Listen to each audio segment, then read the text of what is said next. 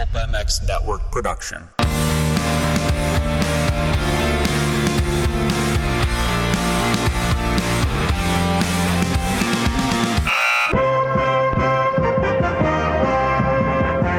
Welcome to the Pulp Hockey Show with Ray Ferraro and Steve Mathis. Support the show by clicking the Amazon banner on pulphockey.com before shopping. Follow the show on Twitter at Pulp Hockey. Subscribe on iTunes and find us on Stitcher or your favorite podcast app.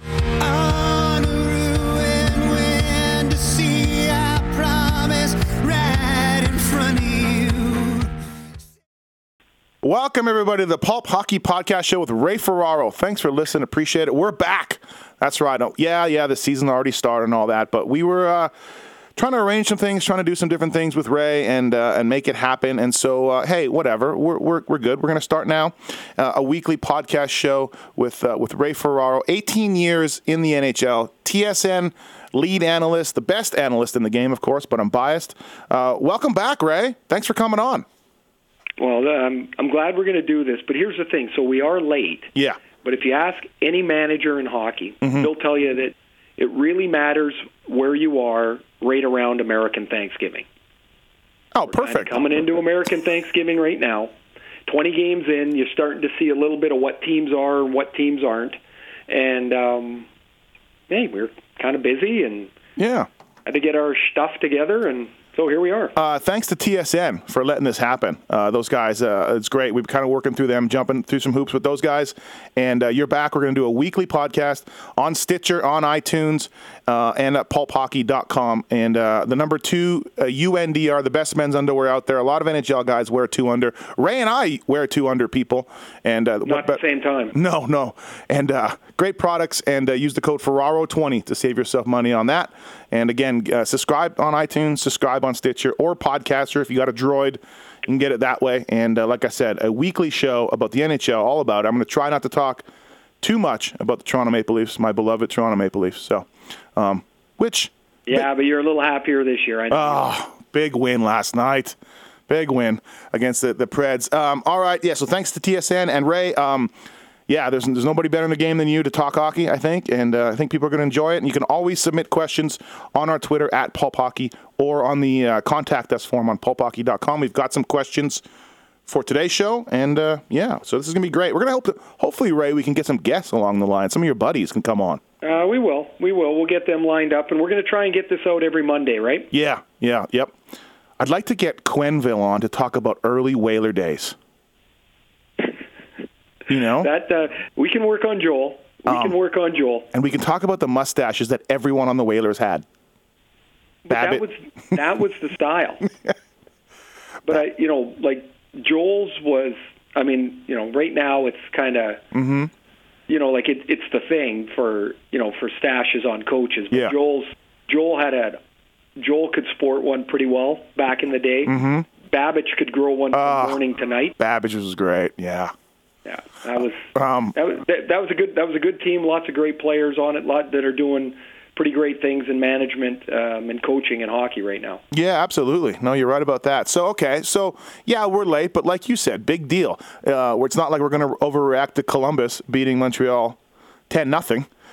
Good thing we didn't do one right then, and we'd be worried. But Columbus is scoring some goals right now. But so American Thanksgiving is the time that you said a lot of managers look at it, and so that's kind of what I wanted to talk to you about, like right now. Like Montreal's top team in the league, and I get it. Carey Price is awesome. Rangers too, Chicago, Pittsburgh. That's all kind of Tampa Bay, Washington. They're in the mix. Who's for real here? Like I have a hard time. I know Carey Price is great, but I watch Montreal. And I don't know what, I guess it's just him, right?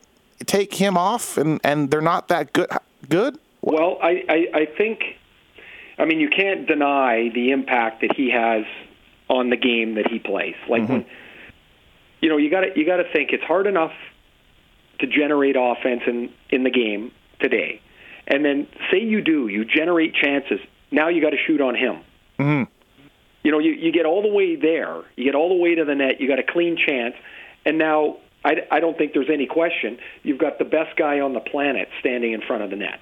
And, of course, that's a major bonus for Montreal. But they've they've changed their team over the summer for sure. Of course, the big move was when they traded Subban to Nashville for Shea Weber, and that's been a long discussed and will be a long discussed trade. Yeah, because it's two players that play the same position that play it completely differently, and Weber is a safer, bigger, more physical player. Subban can be electrifying. He's way more creative. Weber is as good as he's going to be. Subban has growth in front of him. I mean, those were all factors, in the trade. But Weber suits their style in Montreal very well. And he's had a fabulous start. Montreal's power play has stunk for a couple of years. And Weber's got 6 power play goals, and so all of a sudden the power play doesn't stink anymore. Right? It becomes dangerous. But Mark Bergevin, the general manager, went out and signed Alexander Radulov to a 1-year deal for just over $5 million. Now, when the deal was signed on July 1st, almost everybody around the league, but me, who's, it's really the only opinion I can really worry about is my own. I thought I can't, whatever everybody else says, that's fine, but mine was that was a crazy chance to take. The last time we saw Radulov, he was with Nashville. Him and Sergei Kostitsyn were out at a bar the night before a playoff game in Phoenix at 2 a.m, and they got benched, and shortly thereafter he went to the KHL. Well, he came back and he said, how things have changed and how he's changed, and he's married and he's got a kid, and how being a father's really changed him. I don't know how you can watch Alexander Radulov and not be impressed with how he's played. He's bigger than I thought. I don't remember him being that big. Obviously, that's a dumb thing to say because he's always been that tall, but he's a big dude. Right. He's a big guy, and he plays. He plays a little edgy. He's got zip to his game that Montreal lacked last year. Now their captain Pacioretty's had a really slow start. Gallagher hasn't scored in 11 games, and Radulov's helped balance that out. So now, if to answer your question, I think they're one of the better teams in the East. I look at the East and I see Pittsburgh, Washington, Montreal, and Tampa as the very best of the conference. Then I see a whole bunch of teams that are kind of packed in together. And I think that's the biggest problem for people that are trying to predict what's going to happen 5 months down the road in the NHL is that never before has the top and the bottom of the league been so close together. Like I go do these games, and man, I'm flying all over the place, and I show up for a game, and I'm like, I can't really tell you what team's better. Right. They're different. Yep. Somebody might have good goaltending, somebody might have a better power play, but they're all really close. But in the East, those are the teams I think are the best, and we'll see. As we're putting this together right now, Steven Stamkos is flying back to Tampa to get his an MRI on his knee, and and if he's out for a significant length of time, that would be an enormous blow to Tampa. Yeah, locked up on him, I guess. But I mean, you've done your knees, I've done mine. I'm around these racers that do them. Locking up is not good. No, cartilage is locking it up, and that's a scope, and that's 2 weeks, 3 weeks, or worse. If that's all it is. Yeah. Yep. And it's crazy because if it is just the cartilage, as I played rather stupidly 11 days after a scope. Oh, geez. When I was in LA. Oh, wow. Yeah. And so it was too quick. It was not what you should do, but at the time we were in a playoff race, and it seemed like the right thing to do then. I don't know that I would do it now, but I would guess if it's just cartilage and it's a clean out and a scope, he's in the 3-week range, and that they can manage.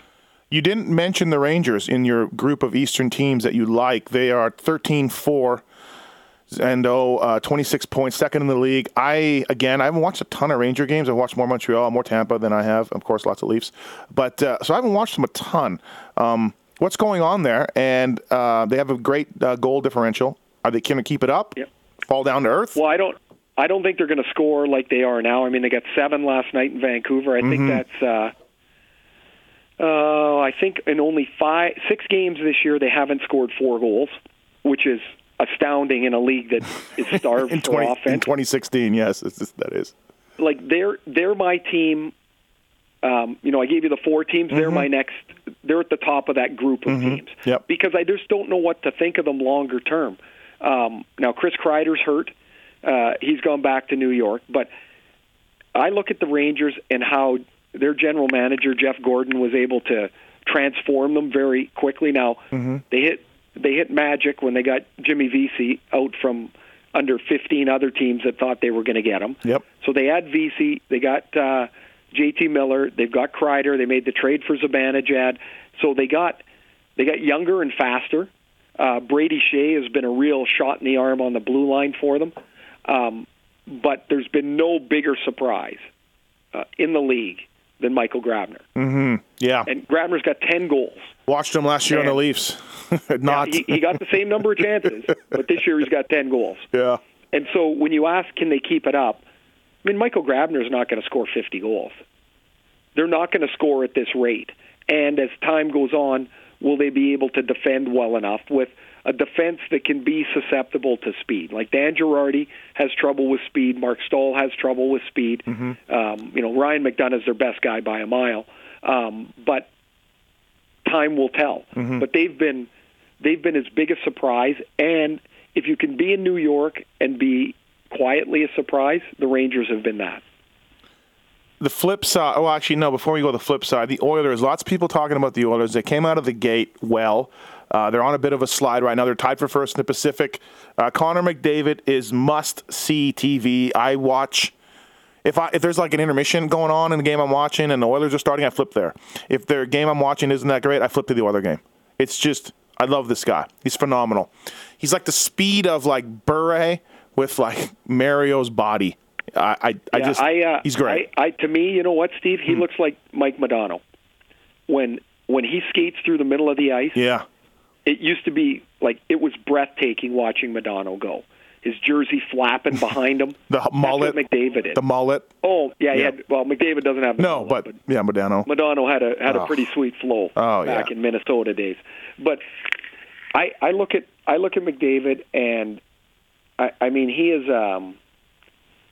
he can be one of those players, not can be, he is, that he gets the puck and you can feel it in the building. I've done 3 of the Oiler games now this year, and you can feel it in the building. Like, people expect or hope for something because he can deliver. Now, it's crazy. As good as he is, as great as he is, he's got 9 games without a goal. The league's hard, and people put expectations that they think people are going to approach these crazy numbers by the end of the year. It's all going to filter its way back down. It's a tough league to score in. The Oilers had an amazing start. They were at home most of the time. They played a lot of non-playoff teams from last year, and to their credit, they put points in the bank. They've changed their team. They want to be bigger, a little heavier to play against, but all of a sudden, you can see some holes springing up. They've only got 18 goals in the last 9 games. Benoit Pouliot doesn't have a point in 10. Milan Lucic has got 1 goal in 9. And so Ryan Nugent-Hopkins doesn't have an even strength. Yeah, I saw that. Right. So they're a team that is transitioning in the right direction for sure. They, like Talbot has given them great goaltending. I like some of their younger defensemen that are starting to come along. I think they paid too much for Adam Larson with Taylor Hall, but Larson's a very capable defenseman. Darnell Nurse has had a really good start to the year. Clefbaum's a good young player. So they're putting some pieces there. Yep. But you can't erase a decade of futility in 3 months. Do you like them for? There's still some work there. Do you like them for the playoffs? You think they're? I think they're in a battle for that 8th spot. They may get in, but it's going to be a battle. I don't have them in. No. But I talk about our predictions at the beginning of the year, and really, quite frankly, they're just guesses. Right. Yeah. You used to be able to predict a lot more accurately. Now, I think if you get everybody right, you're just guessing. Yeah. Your guesses are solid. Yeah, McDavid goes out tomorrow, and it's all done, or catches fire. Nobody can sustain a loss like that. But for Edmonton, I think the problems are going to be that they're not quite the team that they envision yet. They've got too many guys that are still finding their way, or too many guys that are wildly inconsistent. Right. And that's not a recipe to make it. Right. Talking about the flip side of the standings, like you said, 15 games, 17 games in for all these teams. We'll get to Vancouver, your hometown team, in a second. But Calgary has fallen back, and I think, when again, I'm not the expert here, Ray, you are, but when Elliott was traded there, I'm like, dude, he is a hit. He's the product of Ken Hitchcock. He really is. And I think we're seeing that a little bit. Johnny Gaudreau, of course, just broke his finger, and now he's going into surgery. That's 6 weeks. Islanders are a bit of a mess, and Arizona, who maybe won the offseason with free agents and trades, are the worst team in the league. Any surprises at the bottom, and anybody that's going to turn it around? Well, the two of the three are surprising to me, Calgary and the Islanders. Although if I look deeper at the Islanders, they lost to Poso, and they brought in Andrew Ladd. Yep. I didn't think that was going to be an even switch for them. Poso's a better offensive player than Ladd. He's younger. Yeah. And he's certainly been productive and a known quantity alongside of John Tavares. Now, when maybe Poso didn't want to be there anymore. Well, no one even talked about making him an offer ever. It was like a certainty that he was leaving. I found that weird. Well, that to me would indicate that there were discussions about, let's not even get into this. I'm not even picking up the phone when you call me. and one of the things that the Islanders have to get organized is they're in a building that there's all kinds of rumors about whether they're going to stay. They just built a new practice rink, but the guys got to come into Brooklyn to play, to leave. At post game, they practice about halfway towards Long Island, where I guess the players live relatively close there. Yep. But it's an unstable living spot because of what's going to happen with the arena. Like, what if they move to a new building out by Shea Stadium, which has been rumored? Well, nobody's going to sign on for 7 years to go through the uncertainty that they've had. Yeah. Like, nobody's going to do it. And so they lose a Poso. They lose Matt Martin, who had really filled almost like a cult-like role with Cal Clutterbuck and Casey Cizikas on that line. That line just fit. And he went for more money to Toronto, and he looks to me like a little bit of a misfit. Yeah, I'm not. In Toronto. Yeah, I'm not. Again, you watch more of these games, Islander games, than I do. He got a 4-year deal with the Leafs, and I'm like, Well, he doesn't play with the same players. He doesn't play the same role. It's not the same. And so I think the Islanders, and then they've got crushed on injury by injury on defense. They're in a very tenuous spot here because they made the playoffs. They won their first playoff round since I was playing. You were there, 93. They're on, which is way too long. And now they got to go. Now they're talking about they got to go find another forward. Well, to do that, they're going to have to trade one of their younger prospect forwards, which they don't want to do. Anthony Beauvillier, Josh Ho-Sang, or Matthew Barzal. Yeah, those are the players that teams are asking about. Are people really asking about Ho-Sang? Because he seems... Well, they should. Okay. So your team Ho-Sang? He was a knucklehead. Yes. When he was in junior, he was a knucklehead. Yep. He really was. He was young and immature. Showed up at Hockey Canada's junior evaluation camp late. Missed his flight. Like just stuff that just shouldn't happen. Right. And if it happens once, well, it happens once. But for him, it was happening time and time and time again. But apparently, he really got it together this year at camp. Okay. Yep. They were really impressed with him. He's a tremendous talent.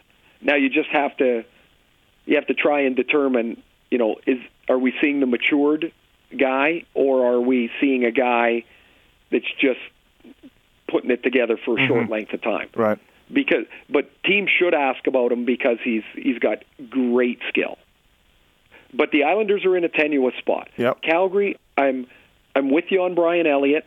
Chad Johnson got the shutout last night in Minnesota when they won 1-0 on a Gaudreau goal before he got hurt. Their defense is a bit of a mess. They're not fast. Weidman is slow. Dougie Hamilton's not fast. Englund's not quick. So they give up I think when they get stuck in their end, they can't get the puck out very quickly, so they stay in their end more than they should. Monahan's a really young guy. Sam Bennett's really young. Goodrow's in his third year, although he's a little older because of going to college. Mm-hmm. But there's holes all over that lineup. I thought Calgary would be in the mix to be around a playoff spot, and maybe they will be. But losing Gaudreau is just not anything that they can patch over for 6 weeks. They made the playoffs 2 years ago. Last year was horrible, but their goaltending was horrible. It was worst save percentage in the league and everything else. And then they can Hartley, and it was a bad year. But honestly, I was like, can Hartley? That's odd. Well, there was a lot.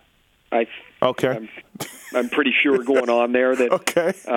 They had run their course with the team with him and him with the team. And Burke and him were yelling at each other all the time?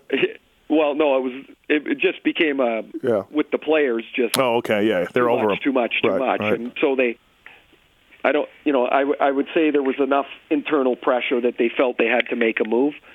So they go and hire Glenn Gulletson, who had been a head coach in Dallas. Yep. Assistant in Vancouver. Now he comes to Calgary. So he's got a new system to implement. He doesn't have Gaudreau. Monahan didn't skate before training camp because of a back injury. They've got a couple new players. They got a new set of goaltending, and they stunk right out of the gate. They got blown out their first 2 games. And now they've been scrambling to catch up. It's like every time they fix a hole, they spring a leak somewhere else. Mm-hmm. And then as for Arizona. Yeah. What? I mean, again, do you not feel like you got the youngest team by a mile? Yeah. This is predictable to me. It doesn't mean what they did was wrong. It just means they are so incredibly young that to expect it all to go right was probably pie in the sky. And then they lost Mike Smith, and really, Mike Smith he's probably as valuable to Arizona as almost any other goalie is to their team. Like you could name a goalie, and I'd say yes, Smith meets his importance to their team as that. Yeah, I always thought with the roster that they had, Dave Tippett could coach them to a 25th place finish, and you looked at the roster and they're like, they're not that good, but they're 25th for years. They're right in that bottom end. And so when you look at the roster now, and with their free agent signings and Chychrun coming in, and you're like, on paper, they look better than they used to be, and I like their coach. But, yeah, like you said. Yeah, but they're former Whaler with the mustache, by the way, too. Former Whaler with a mustache, Dave Tippett. Yes, of course. Yes, right. He had a good duster. But Chychrun's just a kid. Connor Murphy is just growing into being a top-pair defenseman. They don't have their goalie. Their centers were 20, 19, and 20 when they were starting the year, and Martin Hanzal. It's not going to go that way, or it's not going to go that well. It's just not. But they decided that they wanted to give those kids the opportunity to play, and they were going to grow them in the NHL. And that's a tough place to grow. A la your Whaler teams back in the day, too. Well, but sometimes you don't. They obviously feel that they're going to learn and play a lot, but you've got to be patient. The problem is in Arizona that it's been such a cluster, for a decade, that, with ownership and the building, and, it's one thing after another as a team moving, and they're trying to get solidified. Now they've got all these young players, and the future looks bright, and now they've announced plans to build this new arena, and you're like, is this really the time that you can say is really the floor for them, that they're actually springboarding forward with Duclair and Domi? And, the answer is it's pretty exciting. They've got as good a prospect pool as anybody. How about the Domi Kessler fight? Or not fight, the punch. Yeah, that Ryan Kessler that's a bad time for Kessler to find out that he can fight. Right. You're like, hey, guess whose kid that is? And by the way, on the arena, yeah, wake me when the shovels hit the ground. I don't even care. Like, I've heard this before. Right. I mean, I saw the artist rendering, and right. it looks fantastic, but, get 10 guys on the shovel, and then we know what's happening. Let's talk. Vancouver, your hometown team, got blown up by the Rangers last night. Willie Desjardins, this could be might have to dust off his resume, huh? This is not going well. It's not going well, and it's not going to go well. It's not getting better. No, mercifully, they sent Jake Virtanen to Utica today. Wait, he just got back, I thought. Yeah, but they sent him down today. I'm confused. This whole handling, Steve, this whole thing here, man, has been indicative of a lack of a direction that they're trying to head. 3 years ago, when they took over, Jim Benning and Trevor Linden, they hired Willie Desjardins. They signed Ryan Miller. They signed Radim Verbata. But just prior to that, there was already separation from the Canucks to the California teams and Chicago in the West. Like, they were already falling behind. They felt that Miller and Verbata would help keep them competitive, and I guess they felt they could be a contender.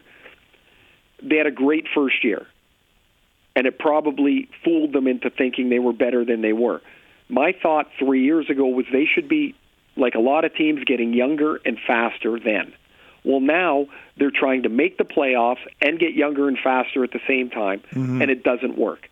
So Jake Virtanen's been sitting around. There's been conditioning issues with him. There's been lack of consistency to his game. And people forget he's 20. Yeah. Like, so what? Most of us were pretty erratic at 20. Like, I don't get why. You were in Binghamton, probably just that. I was in Binghamton. Yeah. I scored 100 goals the year before in junior. Right. There's been 3 guys in major junior hockey that have scored 100 goals. Mario Lemieux, Guy Lafleur. Yeah, Guy Lafleur, I was going to say the second guy, right? Yeah. And you. And me. One of the guys doesn't belong in that group. That's me. Anyway, I scored 100 goals. The next year, I was in Binghamton. It wasn't a demotion. Yeah, it was fine, right? It was fine. You just went to play. Yeah. And so now it's this big thing about, what if they lose him? Where are they going to lose him? I don't know if you ever saw the movie Snatch. Yeah, I did. It's not a pack of peanuts. Yeah. The guy weighs 210 pounds. You're not going to lose him. Right. He's not going anywhere. What's he going to do, quit? No, he's going to go, and he's going to pick up his lip because I'm sure he's disappointed, and he's going to play hard. And then, hopefully for Vancouver, he gets better, and they bring him back. And maybe... But this is a team. It's a team that's older. Yeah. It's slow. I think they're, they play a very reactive style. Like, I think you've got to put Bo Horvat in a role and let him just go offensively. Tell him to score. Yep. You'll get to his defensive game, sure. I know that's the case, but you've got Brandon Sutter to check. Mm-hmm. But they want to bring Horvat along slowly. Look, you've got him here. Play him. You've got Sven Berchi here. Play him. Play them on the power play. And then they went out and signed Louis Eriksson for 6 years and $36 million. Holy smokes, yeah, holy smokes. Talk about a complimentary player. A good player, but needs people to get things done. And absolutely. He's not able to create anything on his own. And so their plan was to play him with Henrik and Daniel Sedin. Well, now you got 3 guys that don't go very fast. And it just doesn't work. It doesn't work. It's an ill-conceived team. They're getting kicked in the teeth right now, and I don't see it getting better. The good news for Virtanen is he can learn the system for the new Canucks coach, Travis Green. That's very possible. Do you? I played with Travis. Mm-hmm. He's from the same area that I'm from. Growing up, I was a little older, so I never played against him. But I've known Travis for a long time. And the funny part about Travis becoming as successful a coach as he is when he was coming out of junior, and maybe this ties into Virtanen, he was a big scorer in Spokane of the Western League, but he was lazy, and he didn't want to work. And Al Arbor booted him in the rear end daily. Yeah, Quinn didn't like him either in Toronto. Yeah. Till he turned for him. Yeah. Till it turned. Till it started checking. He started checking a little bit, right? Right. Well, he learned. Yeah. And the thing is, Travis Travis has now, what's really impressive about him, he's taken all that experience that he has, the stuff that he didn't do so well, the stuff that he learned later, playing for Al Arbour, playing for Pat Quinn, and he's incorporated it into his style. Mm-hmm. And Travis's style is aggressive, it is fast, it is hardworking, it's relentless, and I think he's going to be an excellent NHL coach. But I can't imagine he's just going to go to Vancouver. If they decide to make a coaching change, he's not going to Vancouver because he wants to be an NHL coach and he'll go for whatever. I would say, most guys that are coming out of the American League, they're getting a contract extension. Yep. Like, they're not going there to be an interim coach. Yeah. Travis this would be his first gig. You get one shot type deal, right? And make it good. You got to make sure you've got time to help turn the team around. You work for TSN. You call the games during the week. A lot of them right now. You've been on the road for a month. Tomorrow is Toronto, Florida. But this doesn't apply to those guys. But Willie Desjardins, you meet the coaches, you meet the players before the game. When you know there's a guy that's dead man walking, it's going to happen any day. And have you run into that? And do you feel? What do you guys talk about? Does the coach at the end of the rope just shrug and mumble? I mean, no. You know what? They don't. I mean, okay. It's happened a couple of times recently. Talked to Mike Yeo when Minnesota was really struggling last year. We had a game. Talked to Todd Richards early in the year in Columbus when they hadn't won a game yet. Mm-hmm. And what you find in most cases is these are really decent guys. They're good guys. And you end up feeling badly for them. Right. Because they're trying to be as positive as they can, because they have in their head, if we can win tonight and then we can win a couple of games, I can take some heat off and then the team will relax. Yeah. So you almost feel badly for them. I mean, they're trying their ass off. Oh, yeah. And sometimes it just doesn't work. And it's but it is uncomfortable. Yeah, I was going to say, it's got to be a little uncomfortable for yourself and CC or whoever you're with, Chris Cuthbert and the coach, and you're like, how's it going? And he's just like, well, how do you think it's going? And you guys try to talk. The one thing I've learned, so I'll be with either Gord Miller or Chris Cuthbert, and if a guy's lost 6 in a row, you rarely start out the conversation with how's it going. Right. That would be maybe a bad idea. Right. You probably would start out, so what do you got for tonight, coach? Yeah, right. And then, if you ask him how's it going, we all know the answer. Yeah. If the coach says, hey, Ray, is there any room on the panel for me? Yeah, there's been guys that have made that joke, too. Oh, has there really? Oh, man, I was kidding. I was joking. I might be looking for work on the panel. Oh, could I get something? Yeah, that's a tough deal. And touching on the Canucks one more time, though, you can't get rid of the Sedins. Nobody could take that cap hit. They don't want to go. Fans don't want them to go. You're riding those two guys out, right? You just have to. Yeah, they have this year and the end of next year. Yep. Their contract is up. So if they decide to go all the way to the end with them, I still don't see why that's a problem. That doesn't mean you go add more 32-year-olds. Right. You gracefully, you're adding guys to support them that are younger and faster. These are two terrific people. I've got to know Henrik better than Daniel. We have kids the same age, so you kind of run into them around different things. Mm-hmm. But these guys, they're well aware, I would say, that the team needs over the last couple of years an infusion of youth and skill and talent. Mm-hmm.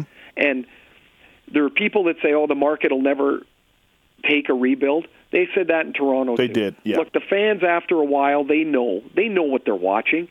They know that the Rangers are a better team than Vancouver, so you have to rebuild it.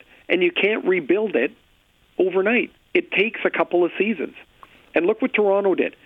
They scraped it right onto the bottom, and then they drafted every skill guy they could get their hands on.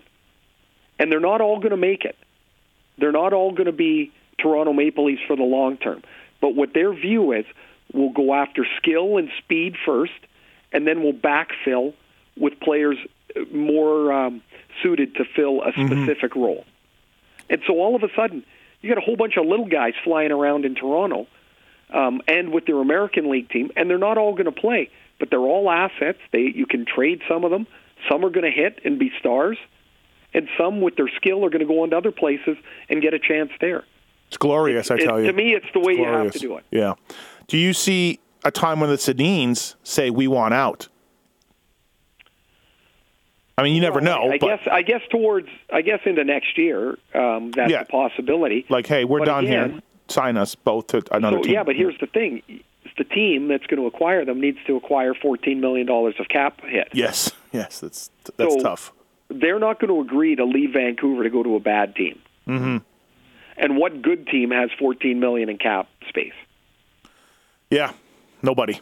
You're going to have to take back $7 or $8 million at the very least of as just a number I'm kind of thinking of. Yeah. You're going to have to take back $7 or $8 million to fit their number in to a good team that has space, but man, that's still a lot of cap room that somebody's going to have to chew up. When you look at what they're doing, that Eriksson contract just sticks out as so bad, and that is going to be a Stefan Robidas type of contract. Well, they got rid of him. They did a nice job with that, but I'm trying to think of another guy that is buried like that off the top of my head. Well, David Clarkson. Dustin Brown.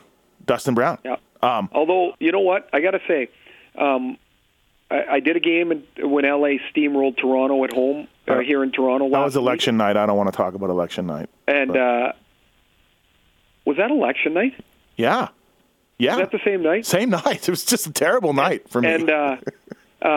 And then, you know what? I know it was because a game ended up 7-0, and in my head I had 5-0 because as the numbers started to look more and more Trump, I started to focus more on my phone than what was going on in front of me. You're just like, it's a great play by Kopitar. Great play. Moving on. But just about Dustin Brown, he looked good, and I was happy for him because he is, I think he was embarrassed this summer when they took the C from him. Mm-hmm. His production has been very poor, and he's got a big ticket, and he's off to a really good start. And he looked happier. He looked lighter, if that's possible. Yeah. So it's going to get worse in Vancouver before it gets better. That's what we think. That's what you think. Yes. Yeah. I don't see any other way it can. Next topic, moving on. We got some emails from some people. Paul Pocky podcast with Ray Ferraro. Hey, I've talked to you enough. We did some shows last year when we started this thing, and I've talked to you enough over the time. I firmly support you and your quest for more offense in this NHL. The early games were great. That was fantastic. There was goals everywhere, but things have buckled back down, and we're still at a low amount of goals, and we need more. And I'm even okay with making the nets bigger, but whatever. Nobody else is. Very few people are.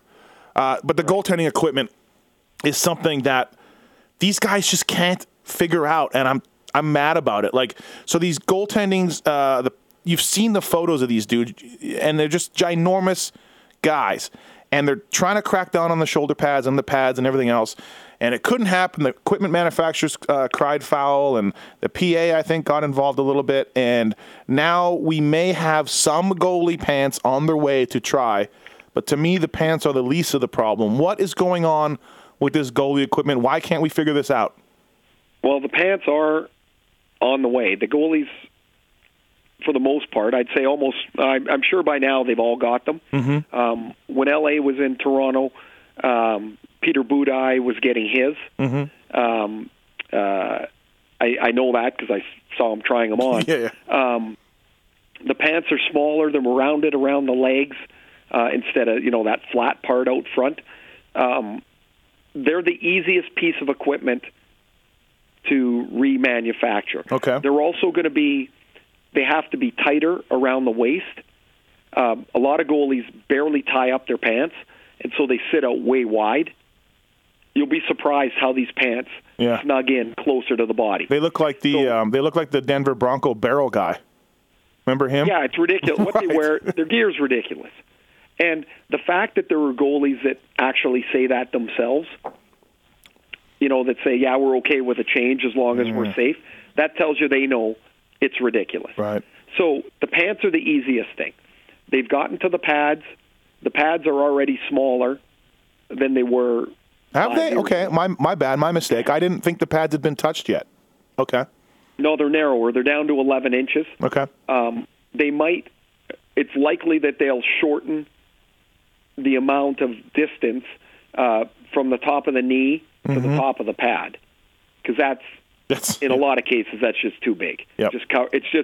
It's protecting the pants, which the only reason they need that is when they get into the butterfly. Now it covers the whole bottom of the net. The real problem though is the chest protector, the upper protector, and they can't get a prototype built because the goalies and the league can't agree on what the parameters are for the prototype. So they can't give the manufacturers the right specs to build this thing. So if you're an equipment manufacturer, you're not just going to spend money and build prototypes that might not matter. You want them to be prototypes that might get used. Okay. So is that where it went sideways? They haven't got the information to the equipment companies yet to build them. Oh, okay. So the equipment companies, I kind of thought they were at fault here, but maybe not. No, the equipment companies are sitting there. They're, you know the old saying, you know what flows downhill. Yeah. They're at the bottom right now. They got to wait for the stuff to flow downhill to them.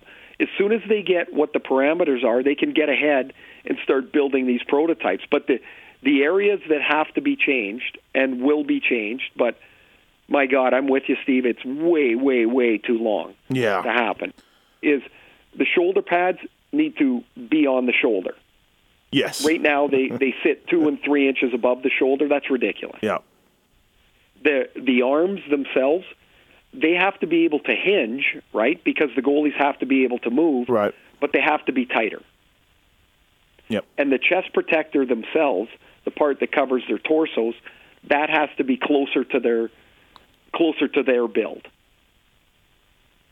Okay. And right now, there's too much leeway. I mean, Jonas Enroth, for example, is the backup with the Leafs. He wears equipment that is gigantic.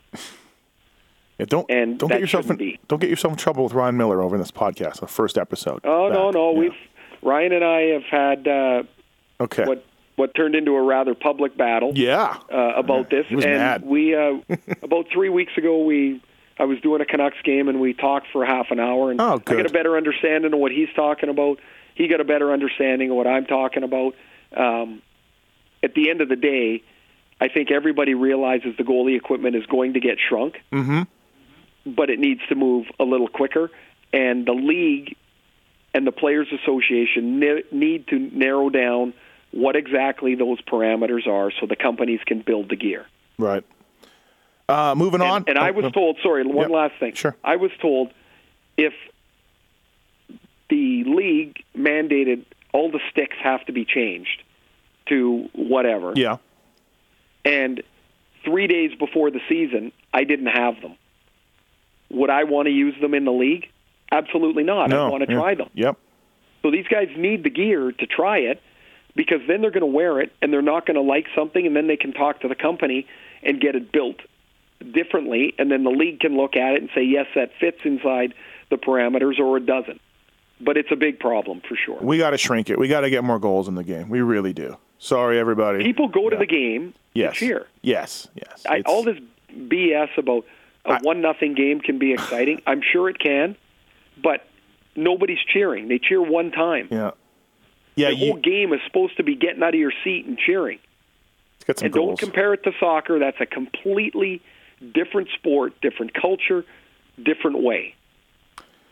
Absolutely. Hall of Fame class just went in. Pat Quinn, Rogie Vachon, Eric Lindros, and Sergei Makarov. We talked about this last time when you came on the show last year, and I thought Makarov should have made it, and you were like, I don't think so. We were both in agreement of Big E, and I think Rogie Vachon was a bit of a surprise. About time for Eric Lindros. Absolutely. He should have been in long ago. Mm-hmm.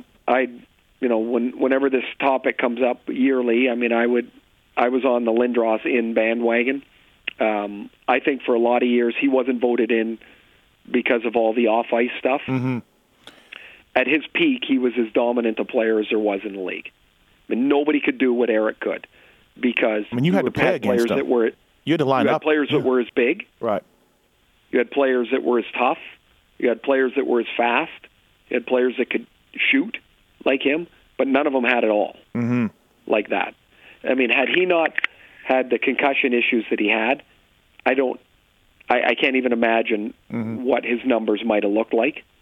I mean, he was like a garbage truck on the ice. Like, you couldn't knock him over.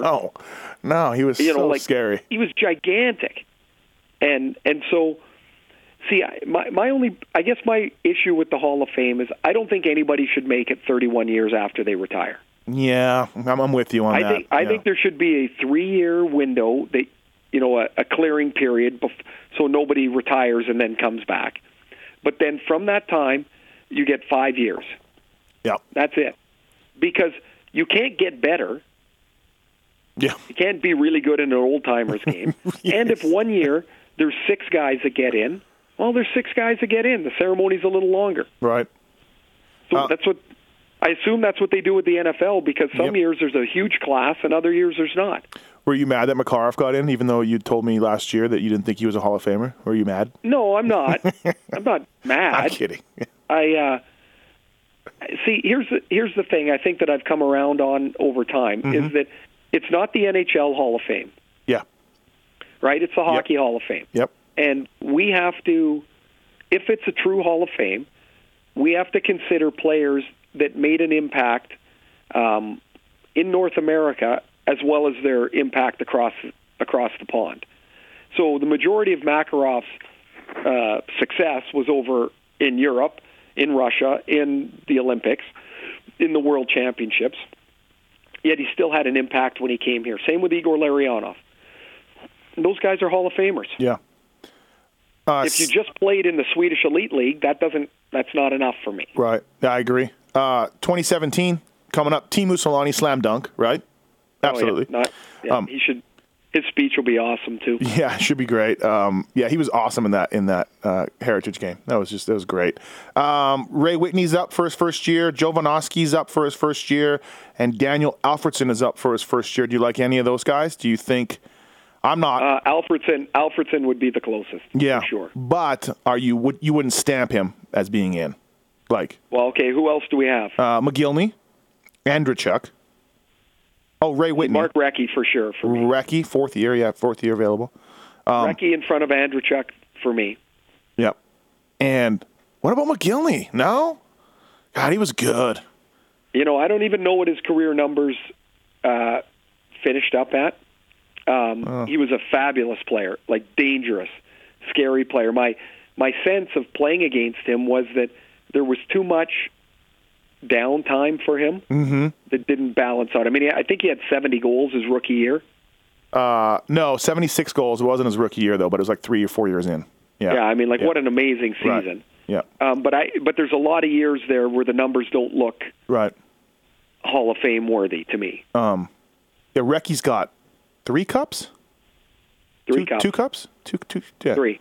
Oh, 3 cups, yeah. So, and a lot of points. So, yeah, it'd be interesting to see what happens. I have trouble with Andrechuk because the sheer volume of his numbers is hard to ignore.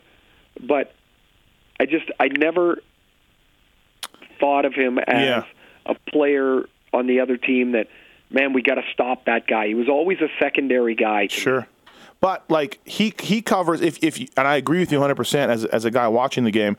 But I also felt like Clark Gillies and Bernie Federko were the same way, and they're in. And there's probably some other guys off the top of my head that I can't remember. But I'm not going to disagree. But I think the wrong thing to do is to elect somebody because somebody else is in. Okay. Yeah. All right. Yeah. You're probably right. Because then it never stops. Right. Then you're like, to me, I have this. Because these guys now are guys that I played against for the most part, I kind of have a he should be in or he shouldn't initial thought when the names are in. Like Alfredsson, I think, is a Hall of Fame player because he was one of the very best players for a long time. I don't have that thought about Andrechuk. And I have that about Recchi. Your career with Andrechuk almost parallels each other, too. Well, that wouldn't help him. No, but I'm saying no. I mean like you played with him, not the stats and all that. I mean like. I was going to say if my stats are anywhere near his, that's not going to help his. Your case. time. No, his stats are great. He's like the 11th highest goals, right? goal scorer. Yeah, 600 and something. Yeah, but I mean like you play rookie year to end of the career is you and Dave are like playing against each other. Especially in the Adams division. Yeah. Okay. All right. So Timu's about the only guy, and Alfredsson you'd say okay, and Recchi you'd say okay. Yes. Right. All right. I think Wendell should be in, myself. I never hear him talked about. Oh, God. You're never going to let that go, He was phenomenal. He was so good. His wrist shot. He got 46 one year. Almost got 50. I got 42. Yeah, that's true. Or 41. Right. 41. All right. To wrap this up, we got some reader emails. As always, pulphockey.com, contact form on there, info@pulphockey.com. You can just hit me up on Twitter as well, @pulphockey. If you can get it in 140 characters, we can squeeze it in, right? But here's some questions for you from Dave. Speaking as a hockey dad, are there any decisions that you would go back and change, or decisions that you are particularly proud of? To be a dad, oh God. Yeah. You've got little ones now playing, and then of course Landon. Yeah, I think I would. I think I would always try to remember that your boy or girl doesn't have to play. Mm-hmm. That they play because they want to. They never go to the rink and try and play poorly, and try and keep it fun for them. When everybody else is losing their mind at the rink, right? You try and be the voice of reason. You try to remember that it's fun. Question from Chase. Which wingers would you put with Connor McDavid? Lucic appears to lack the foot speed. I can't say his name. I never can. Lucic? Easy. I don't know what it is. It's my Winnipeg roots coming through. Lucic appeared to lack the foot speed. Eberle hasn't seemed to click with McDavid as great as he is. Who in Edmonton or the broader league would be a good fit with Connor McDavid? I mean, yeah, Lucic is off the line, right? He's off the line now, and Eberle got moved off 2 games ago, and I don't know if he's back on or not. But yeah, I think he played last night with them. I mean, when you start getting around the league, I mean, like then you're building an all-star team, and it doesn't really matter. But I would say, McDavid is probably very similar to Crosby in that he's not that easy to play with because he goes so fast that if you don't keep up, then you're going to miss where the opportunities are. You have to be able to play a give and go with the speed that they do it. Like Chris Kunitz was never a fast guy, but he and Crosby played so well together. Because Kunitz got the puck, gave it up, he got it out of the corner for him, helped the cycle continue, then he'd get to the front of the net and open up some space. So in Edmonton, the guy that has the most success with him is Patrick Maroon. Yeah. Maroon is almost a point-a-game player with him. Again, he wouldn't be my first guess if I looked at wingers around the league and said, which guy's going to play with Crosby and play well with him? Yet he does. Eberle... He just hasn't been able to jive with him this year, and there's been portions of time when he looks really good with him, but they don't. I wouldn't say there's one winger that stands out on that team that I say, oh yeah, that's the guy they've got to give a chance to. I would think my winger would be Taylor Hall. They never clicked. He's in New Jersey, however. Right, and they never clicked, and that was one of the reasons they moved him. Right. Well. Yeah, but he's fast. I would say the reason that is Hall likes to carry the puck. He's very dynamic when he's got it, but that's what McDavid does. Right. And there's only one puck on the ice. Yeah. You got to it's not enough of a balance. Is it almost like I know, remember Rob Brown? Curry was great, but the left winger or the right winger on Gretzky's line changed a lot. Mario played with a bunch of dudes. Is it almost like you can't have 2 alpha males on the line, 2 guys who want the puck all the time? Well, it doesn't work. Yeah, it just doesn't. Like the guys that have the puck a lot, what they need is somebody to clear space, to get to the front of the net. When the puck's in the corner, they need to help them get it back. But you don't need to have. If you have somebody else carrying the puck and Mario Lemieux skating without it, or Connor McDavid skating without it, how was that a good decision? Right. Best winger you played with? Who'd you like? Well, those are different answers. Okay.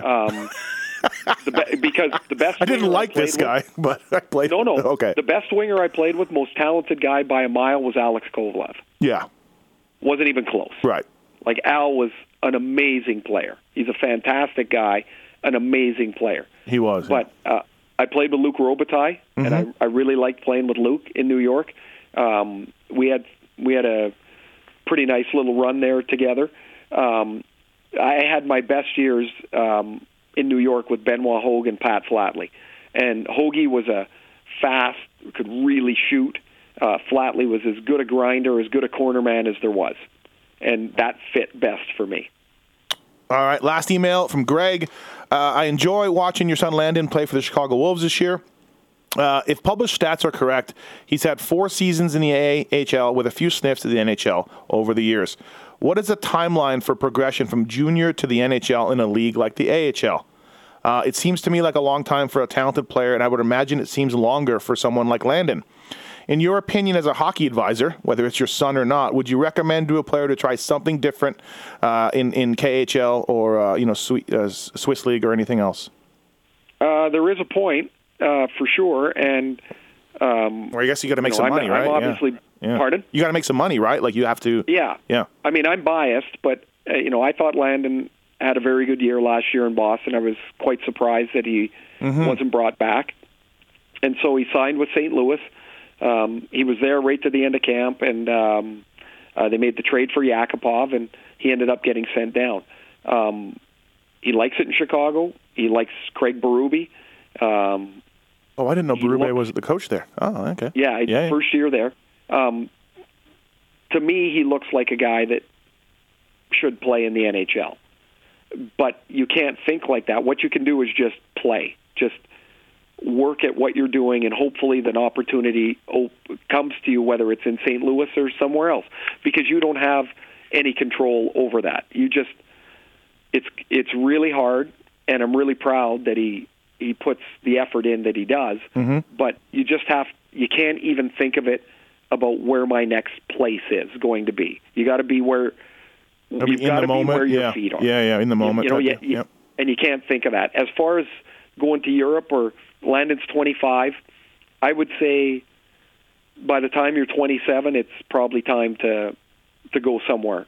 If he's got you can make a good living if you're on the right type of NHL American League contract, two-way, if you're on the right kind. Right. But you don't want to leave while you think there's still a chance. You didn't dream of playing in the KHL. You didn't dream of playing in the Swedish Elite League or in Germany. But when you feel you've exhausted your chance here, then it's time to go. When your heart tells you you're no longer in it, then you need to go. Right. Did I see that Yakupov was a healthy scratch lately? Yeah, he's been, I think, 4 or 6 games. After the tribute video and everything. After the tribute video. The biggest problem Yakupov has had is he just doesn't seem to be able to read the play enough to make enough good plays. And the reason that might sound goofy, but he's not going to ever kill penalties for you. He's not going to play on an energy line. He has to be a guy that scores for you. And he's not been able to do that. He's just kind of stuck in between a little bit. This is approaching Patrick Stefan territory. It's close. Yeah. Hey, by the way, next Monday when we do this, in your neck of the woods, the next day they're going to announce the team name in Vegas. Yeah, 22nd or something. Yeah. Yeah, what do you think? I was going to try to make it down there. If only I can Vegas, ask you. What do you vote? What do you? Well, Desert Nights, something with Nights. Can't be the London Knights, I guess, blocked them or something. I don't know what happened there. I don't understand why. Yeah, but it can still be Knights. Yeah, but something in front of it. So Desert Knights or I don't know. It would be awesome if it is the Knights of some kind, and when they get a penalty or when somebody gets a slashing penalty, they could put on the big board there the scene from Monty The Python. Monty Python guy. Me. The Knights of Knee. We are the Knights of Knee. I did one of these interviews after you bailed on me. I had George McPhee on, and I asked him about the ERAT for Forsberg trade. And then the line went dead. He didn't really want to. No. You know what? Okay, I'll give you a little background on that. Yep. The GM gets, he's at the end of the line. He's got to say yay or nay, but Washington was looking for an experienced guy. All their pro scouts thought Martin Erat could be that, and he cratered. Mm-hmm. Like, nope. His years right before the Washington deal were pretty good. And he got to Washington, and it was a disaster.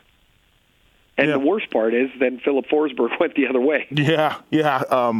Well, maybe I can go down there for the team name and shout some questions to George again about that. I think he'd love that. Yeah, I don't think he cares about that anymore. No, he answered it pretty diplomatic. He was pretty cool, but he is. I think he'll do a good job. I really do. It's a pretty daunting task to build the whole organization for sure.